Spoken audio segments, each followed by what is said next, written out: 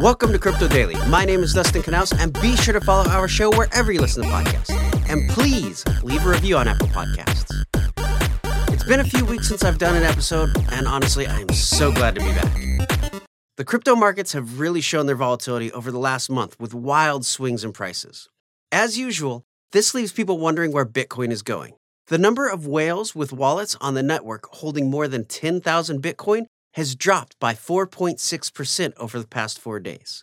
Some analysts say that markets could fall even further if this trend continues.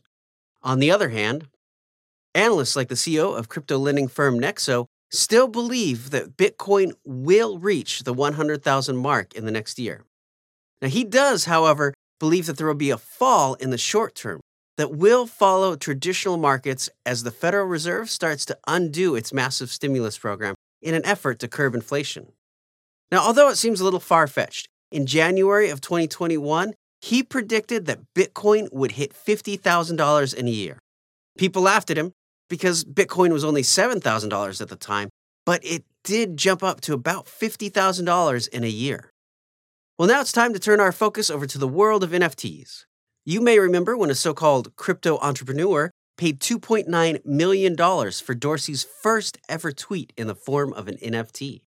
The owner, Sina Stavi, decided now was the right time to cash out on his investment and put the NFT up for sale for $50 million. Well, the offers started coming in, but not nearly close to what he was asking for. The first highest offer was for $277. Then the next was for $3,600. As the deadline came up, Estavi decided not to sell. Probably a good choice. Now, this has all happened as OpenSea's market has seen a 50% drop in transactions from $5 billion in January to $2.5 billion in March. In other news, MasterCard seems to be getting ready to dive into the metaverse. Recently, they have filed 15 metaverse and crypto trademarks. These trademarks were for things like NFT-backed multimedia, marketplaces for digital goods, and payment transaction processing and e-commerce software business transactions in the metaverse. Of course, earlier this year, MasterCard signed a deal with Coinbase to support its NFT marketplace.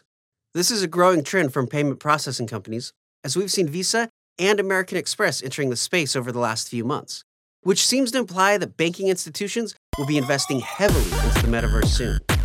Well, be sure to follow our show wherever you get your podcasts, and please leave a review on Apple Podcasts or a comment on YouTube. It really does help the show. I'm Dustin Knaus, and thank you for joining me today.